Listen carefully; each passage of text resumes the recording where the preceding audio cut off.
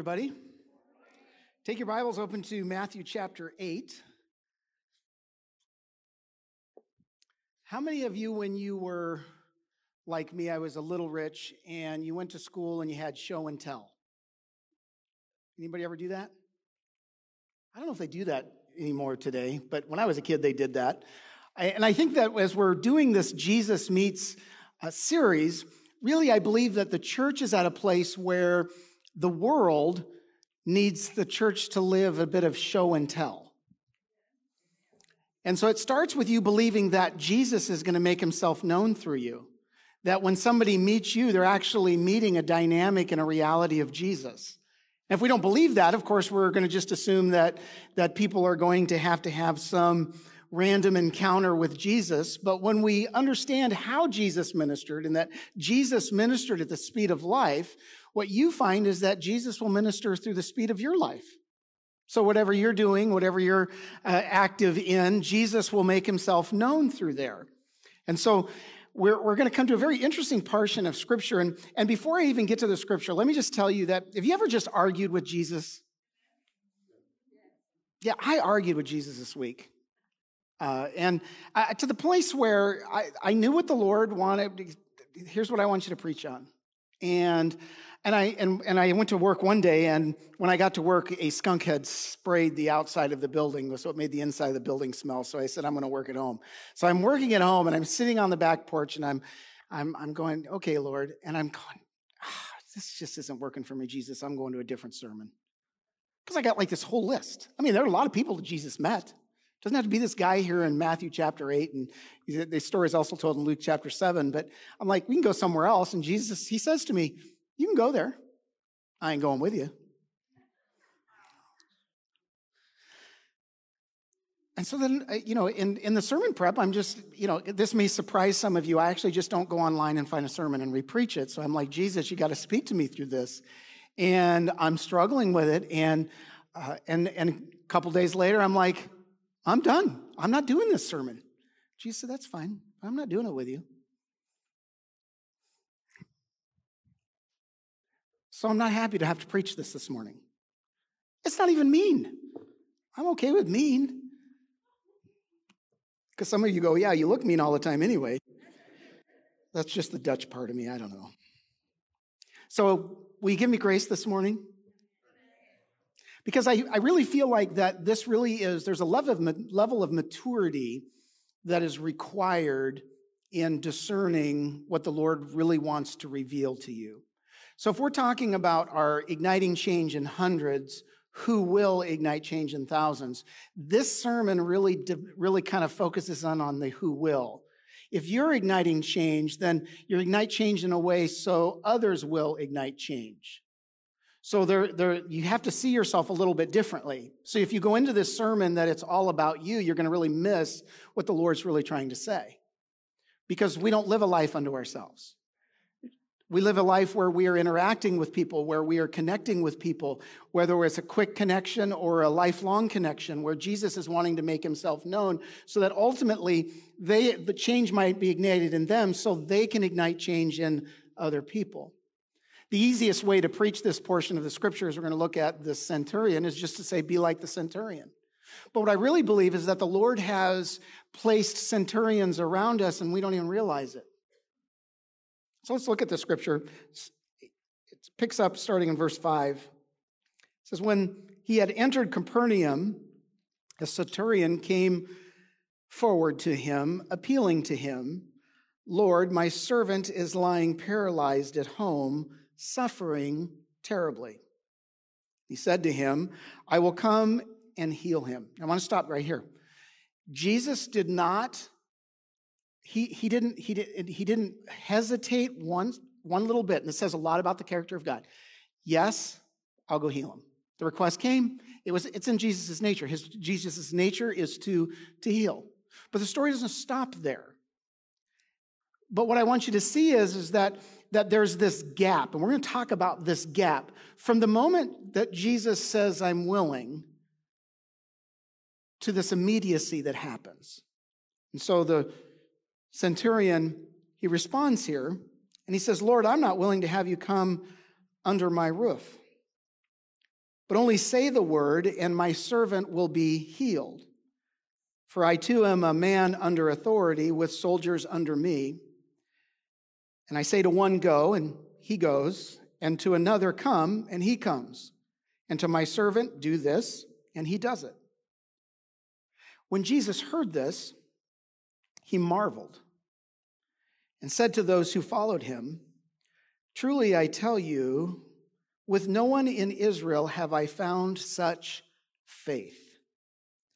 I tell you, many will come from the east and west, reclining at table with Abraham, Isaac, and Jacob in the kingdom of heaven, while the sons of the kingdom will be thrown into outer darkness, into that place where there will be weeping and gnashing of teeth. To the centurion, Jesus said, go, let it be done for you as you have believed. And the servant was healed at that very moment. And so it's important to understand that really this sermon is not about the centurion. It's about Jesus using you and I to release the faith of the centurion. I find it very interesting that the story of the centurion, you really have to look at Matthew chapter 8 and Luke chapter 7 for us to get a profile of who this guy was. This guy doesn't have a name, he's just called the centurion. But he's identifiable because he's a man of means. He's a guy that he lives in the gated community. He's the guy that drives the car that everybody wants. He's the guy that is got his own podcast because he knows how to lead his crew because he was over 100 people. He was liked by the people who were really under his political thumb because he was an arm, and he was an extension of the Roman government who had authority over the Jewish people. And yet he was a guy that seems to be a likable guy because you find in Luke chapter 8 that it was the religious people who came to Jesus originally saying, hey, you got to go do something for this guy. They liked him. They said these things about him. They said, he's a guy who likes our nation. He's a guy who built us a synagogue. And in some respects, when I think about this centurion, he is a guy who is very much around us, who is doing things to make life better for others. Do you know people in your life, in your circle of influence, who actually make life better for others? I think we do. But oftentimes what we do is we hold them back because we don't identify something in them. We don't identify a faith that can release not the natural, but the supernatural. Jesus marveled. Jesus was willing to go heal.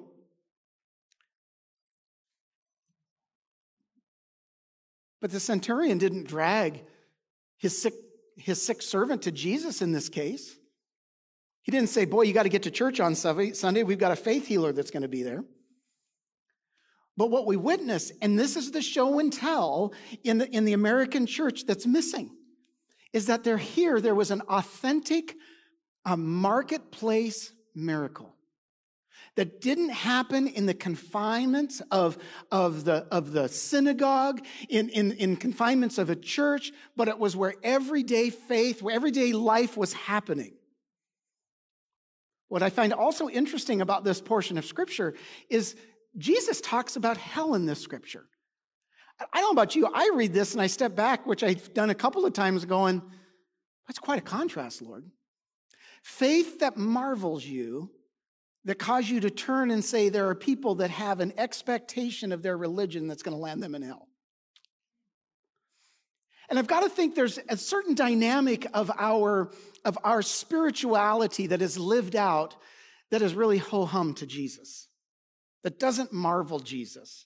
In fact, that we kind of just keep to this idea of igniting change in the natural. We can build things.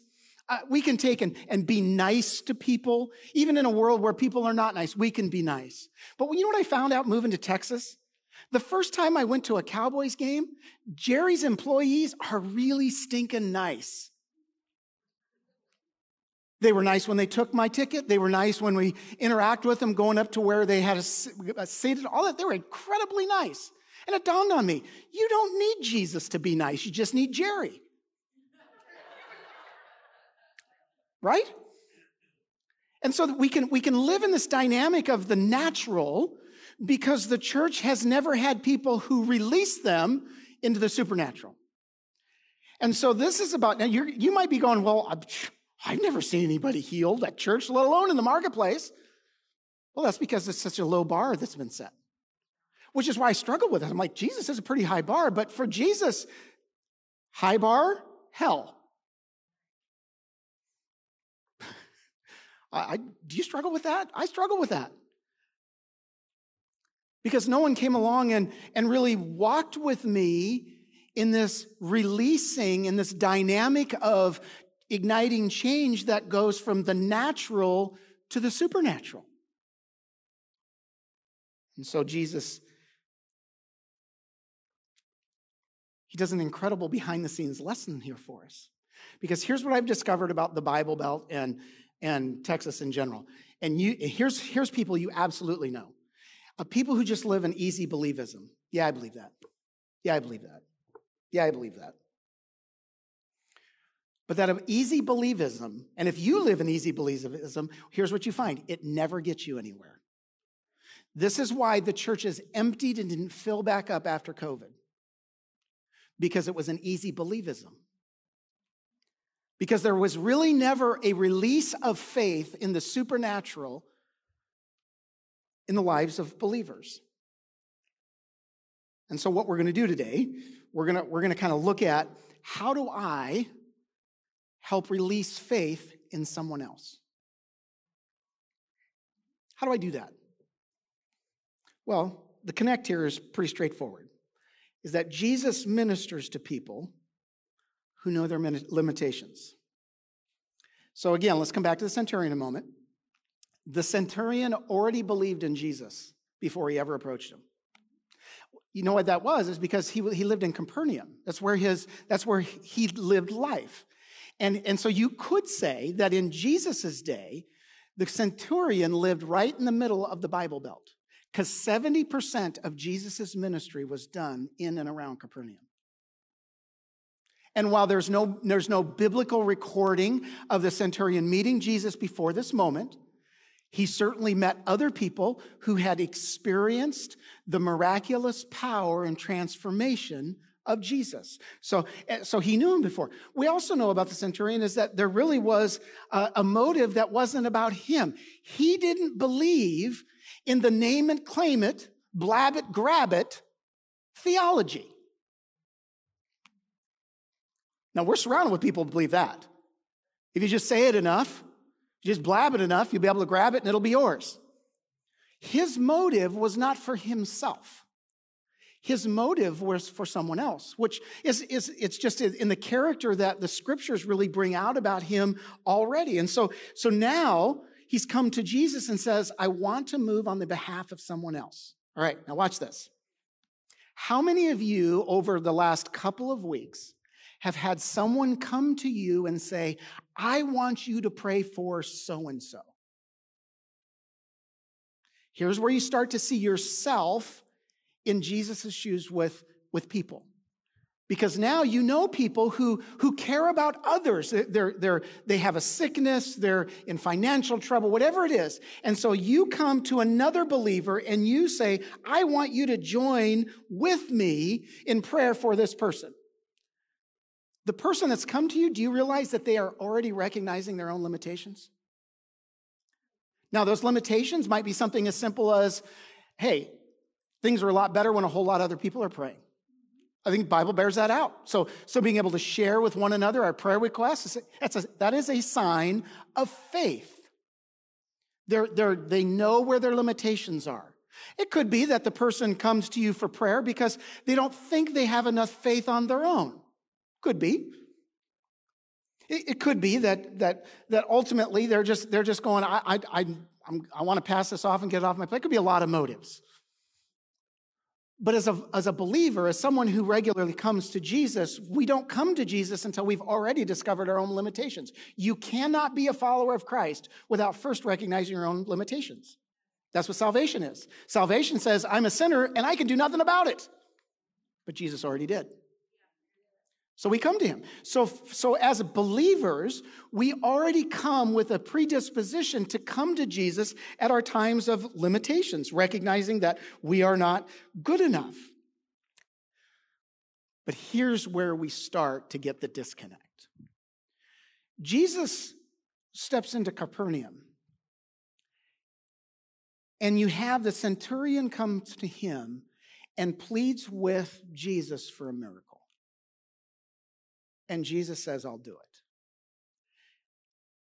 And I would submit to you that for the majority of Christians who are really, they're saying, Jesus, I want to live your life. I want to represent you and see you move through me more than just on Sunday morning. I want that in all areas of my life. If that's you, then here's the thing. You've come and you've had people and you've said, yep, I'm going to pray. And why can I say that about you? Because I know this about me. I know that Jesus will eventually get to the house. That means when you're praying for somebody that's sick, you eventually believe they're going to be healed. Healed by a doctor, healed by some miraculous moment later, or even when they die and get their resurrected body. How many of you follow with this theology? There's nothing wrong with Jesus eventually getting there. There's nothing wrong with that. But there are moments that when you begin to identify a dynamic of faith, that Jesus will say, go and let it be done unto you as you desire. That releases the faith. And so really when you start looking at limitations, you have to understand there are moments that it's going to be later. But don't live there. Because Jesus didn't just go, I'll get there. He said, no, now's the moment. And there are moments that people need to recognize that Jesus is going to release something in the moment. And you got to help them with that. Oh, how do I do that? Well, I'm glad you asked, because that's why we always do the grow piece. How do we grow into this? Because where there are some of you, you can, if you're a sports guy like me, man, I can identify what a good quarterback is. Or you might say, I might be able to identify what a good horse is. Or you might be able to identify what a good teacher is. Or you might be able to identify what a good father is. Or what a good kid is. But can you identify the faith in another person? We got to grow into that. That doesn't come naturally. It's not something that we teach. It's really what Jesus did with his disciples on a pretty regular basis. And so we have to learn. That's the very first thing we got to do. We have to make the decision to learn to identify faith. Now, here's the beautiful thing. Get this. Get this. Jesus is fully committed to teaching you and I to identify faith. Completely committed to it. Nothing will bring more glory and happiness to our Father in heaven than a people who can identify faith. The church is better at identifying a good and bad politician than faith that is right in front of them. That ought not be. Jesus says this is way more important. I liked what, it's interesting, Bill and I had a conversation before. He says, I don't know if I should share this on Sunday morning or Sunday night. And he goes, here's the scripture, it's Jeremiah 29. And I said, I was in that scripture this morning. Oh, I had faith. He had faith to recognize that God was actually up to something. He was doing something. So we just have to come. We say, Lord, I'm committed there. Well, you can't be committed in this area without regularly, daily being in the Word, because you see how the Lord works. So again, the whole dynamic of history is how the faith of people showed up in the miraculous all the way through Scripture. And so I'm constantly coming back to that, So it's going to be a regular thing. But here's where we start to get a little bit disconnected. Would you be able to, over lunch today, articulate the moments that miracles happened in your own life? We oftentimes don't stop to think, here's what Christ did in my life. Because the beautiful thing about what God does in your life, what you experience personally, you can now share relationally. So your personal experiences of the miracles, the personal experiences where immediately God did something. God showed up. He says, I'm not going to wait. I'm going to do it now. Those moments. If you haven't had any of those moments, Lord, I need one of those moments. You think it's tough to pray for patience. Try praying for something like that, right? Because you find yourself at the edge of a cliff going, I don't really know. But here's the beauty of it. What God does in this is God begins to show you how this really works. So every Monday morning in our staff meeting, we take about an hour to talk about nothing except what Jesus is doing, what we're seeing. And mixed into that is we're identifying, even if the people don't even realize this, we're just identifying points of faith. Because the more someone shows where faith is at, you begin to see it yourself. Think of it a little bit this way. You ever think about the car that you wanted the most? And you went, man, that is the most unique, beautiful Dodge that I could ever imagine having. And I know the color and the interior, and you buy the car, and where before you bought the car, you never saw it, but after you bought the car, they're everywhere. You ever notice that? And it's true in a lot of areas, it's the car being one of the examples. The same is true in faith. When you begin to identify, when there's a personal experience, and you begin to identify it, you begin to see faith in other people's lives. But that's a learned behavior. We don't believe in Christian evolution. It doesn't just happen. You actually have to learn it. So then what you do is you then begin to look for it. Then you begin to kind of go throughout your week and you begin to go, okay, oh, wait a minute. That's faith. That's easy believism. And I guarantee you, as easy as I said easy believism, all of you can identify that. Because there's a difference between belief and actual faith. Do you know how you spell faith? You spell faith, R-I-S-K. I chuckle whenever I hear Bill tell one of his moments that are, it hasn't been the centurion moment yet, but he tells it anyway, and people ask him, why did you move here? Well, I took a big risk. They don't know. They're just believing that God's called them here and they're going to be obedient because there's risk involved. Don't assume that there's not going to be doubt at the same time because doubt gets in there because there's risk. But the centurion, here's what we know about the centurion, I think is identifiable for all of us, is that faith always has a level of humility to it. Here's a guy who commanded people and comes to someone who is a Jew, who's literally under his thumb of rulership, and calls him Lord. Oftentimes we don't realize that when people are going through crisis, when the people that you're trying to minister to that have went from one crisis to another, God's just humiliating them because they're unwilling to humble themselves. And he'll keep humiliating them until they are willing to humble themselves. This is important when you understand that the understanding and knowing your limitations is the starting point. For a person that keeps going through perpetual problems, they don't understand their limitations yet. But a person who understands, wait a minute, I can't, this totally, now they're going to humble themselves unto the lordship of Jesus Christ. It's what the centurion did. He confessed him that way. He says, I understand what I'm good at.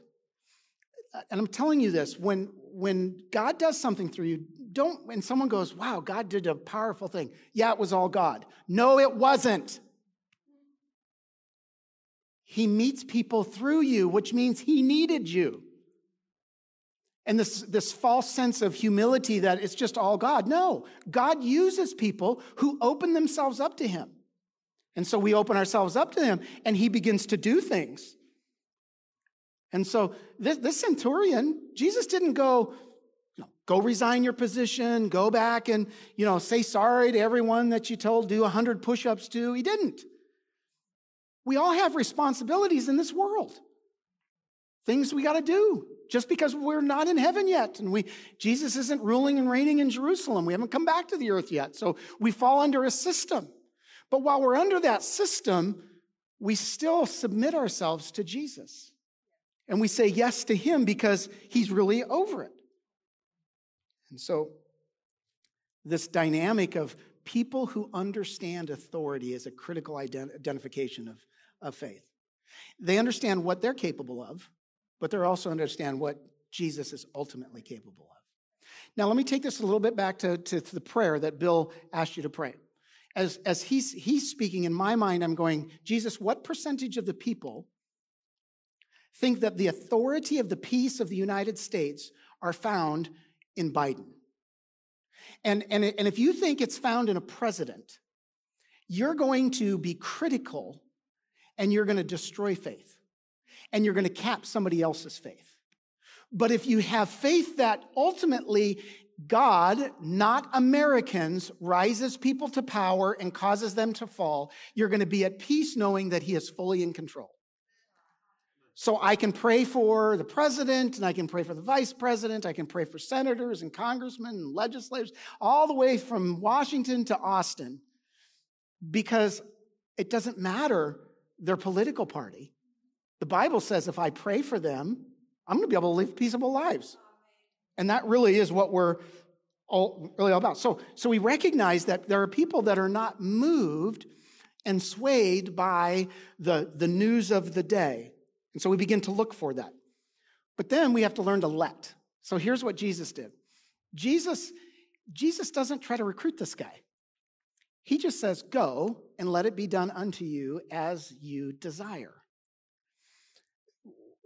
When you begin to have the heart of Jesus, how many of you would say, let's do it from a positive, how many of you would say, and this, I'm going to raise my hand here, you have the mercy gift? You begin to pray for somebody and you look at their situation and you start to cry. That's a real sign of the mercy gift. I'm going to get in trouble for this. Clarissa doesn't have the mercy gift. She doesn't. But she doesn't need to. I have the mercy gift. But here's the problem with the mercy gift, is we don't let people go. Their life is their life. What releases faith in other people is letting them live out their faith. Don't try to live out their faith for them. Don't try to then come in and hold their hand. What allows people to really have a release of the supernatural is you saying, yeah, go and start praying for people. Start laying your hands on. You know what that means? You have begun to learn your own limitations. You don't have to be all things to all people. Jesus is. Paul was. Some people have that gift of evangelism. That's different dynamic. But in releasing faith in others, you have to let them go exercise their faith. So what does that look like on a day-to-day basis? All right, let's walk through the go piece real quick and finish up. Let's start with see. When you go this week, don't try to see with your eyes now. Begin to see with your heart. We sang that song, Open the Eyes of My Heart, Lord. Because the Lord with the Holy Spirit will connect your desire to see faith with what he's doing in someone else's life. When your heart recognizes what's going on in someone else's heart and you help them see that, their faith is going to be incredibly strong. You're not going to have to sit and go, well, you better believe this, you better believe that, you better do this, you better do that. They will have had their own experience, so their faith will be dynamically stronger. What the church lacks as a whole is the seeing in faith, so that ultimately the ultimate currency in the supernatural is being left in back pockets. Because currency in heaven is faith. And so when you actually identify faith in someone else, you're basically telling them you have heavenly money. Do you realize that's like a $20 thing there? I don't know, that's kind of off the cuff, didn't work. But you're recognizing and identifying the faith in their life, and they're going, okay, oh, wait a minute. Yeah, I never thought of that as faith. What you're doing is you're now igniting change in someone who will be able to ignite change in someone. And listen, I said it earlier, you got to be real clear with this. When you see, let them know that listen, the faith is not the absence of doubt. It's the courage to risk. And so you step out. And so, so while you see it, but you also have to say it. I guess I kind of blurred those together. You have to identify that real faith. And this is where, again, being Pentecostal to me is so critical. As the Holy Spirit begins to show you, say it to him. It's a whole lot. When you identify the faith in someone else, you don't need a scripture and verse memorized. How cool is that? You don't. You say, boy, that's Jesus doing that. You can see that you're really believing Jesus is accomplishing this. And so what Jesus did is he saw it and then he said it. And so that's our model. We see it and then we say it.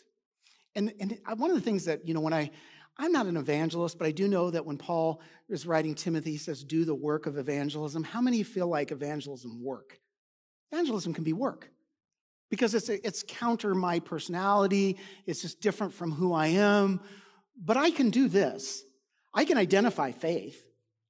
And when you do that, you actually are evangelizing. Why? Because someone who knows Jesus is now coming to Jesus and doesn't have to wait. There can be release of the supernatural. And here's the beautiful part about it. You end up really being able to send them. So you see, you say, and then you send. And you get to enjoy. Has anybody ever done any multi-level marketing? Yeah. Okay, Jesus had the best multi-level marketing ever.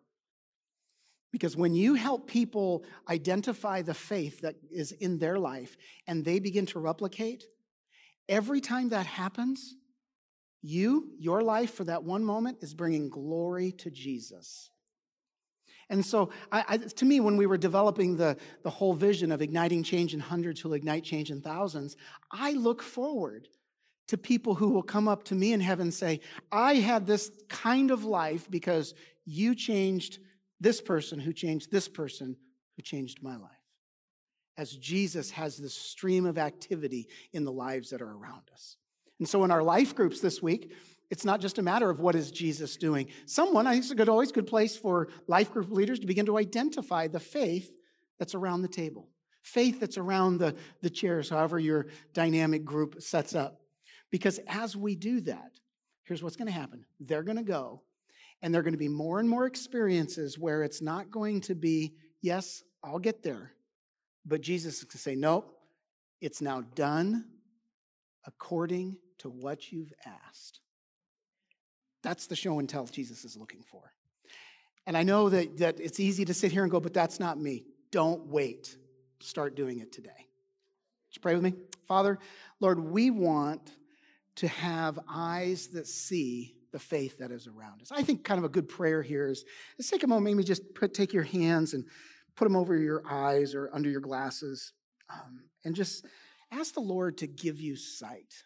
Lord, let me be able to identify the faith that is around me. Lord, I know that it's only by your Spirit, Lord, that we really move in a dynamic like this. And Lord, we don't want to rise to a low bar. Lord, we want to rise to a people that ultimately, Lord, you look and you are marveled at our expression of faith. And so help us. Lord, give us the words to say that to help identify the faith that is around us so that ultimately, Lord, we can see a manifestation of miracles in the marketplace today. So we give you thanks for that in Jesus' name. Everybody said, amen. Let's stand together, sing one more song, and we'll close in prayer. Hey, thank you again for joining us. We hope that our time together has been a blessing to you. And it doesn't have to end there. If you want to find last week's sermon, you can go to Facebook, YouTube, or you can listen to us on the audio podcast. You can let us know if you'd like to be further connected in a life group. But let me go ahead and pray as we close and say, God, thank you for being with us, Lord God. Thank you for helping us to carry your words, Lord God, and change our lives, Lord. Help us to carry your love to those around us. And we thank you for what you are doing. In Jesus' name, amen. God bless you, and thank you for being a part. We hope to see you soon.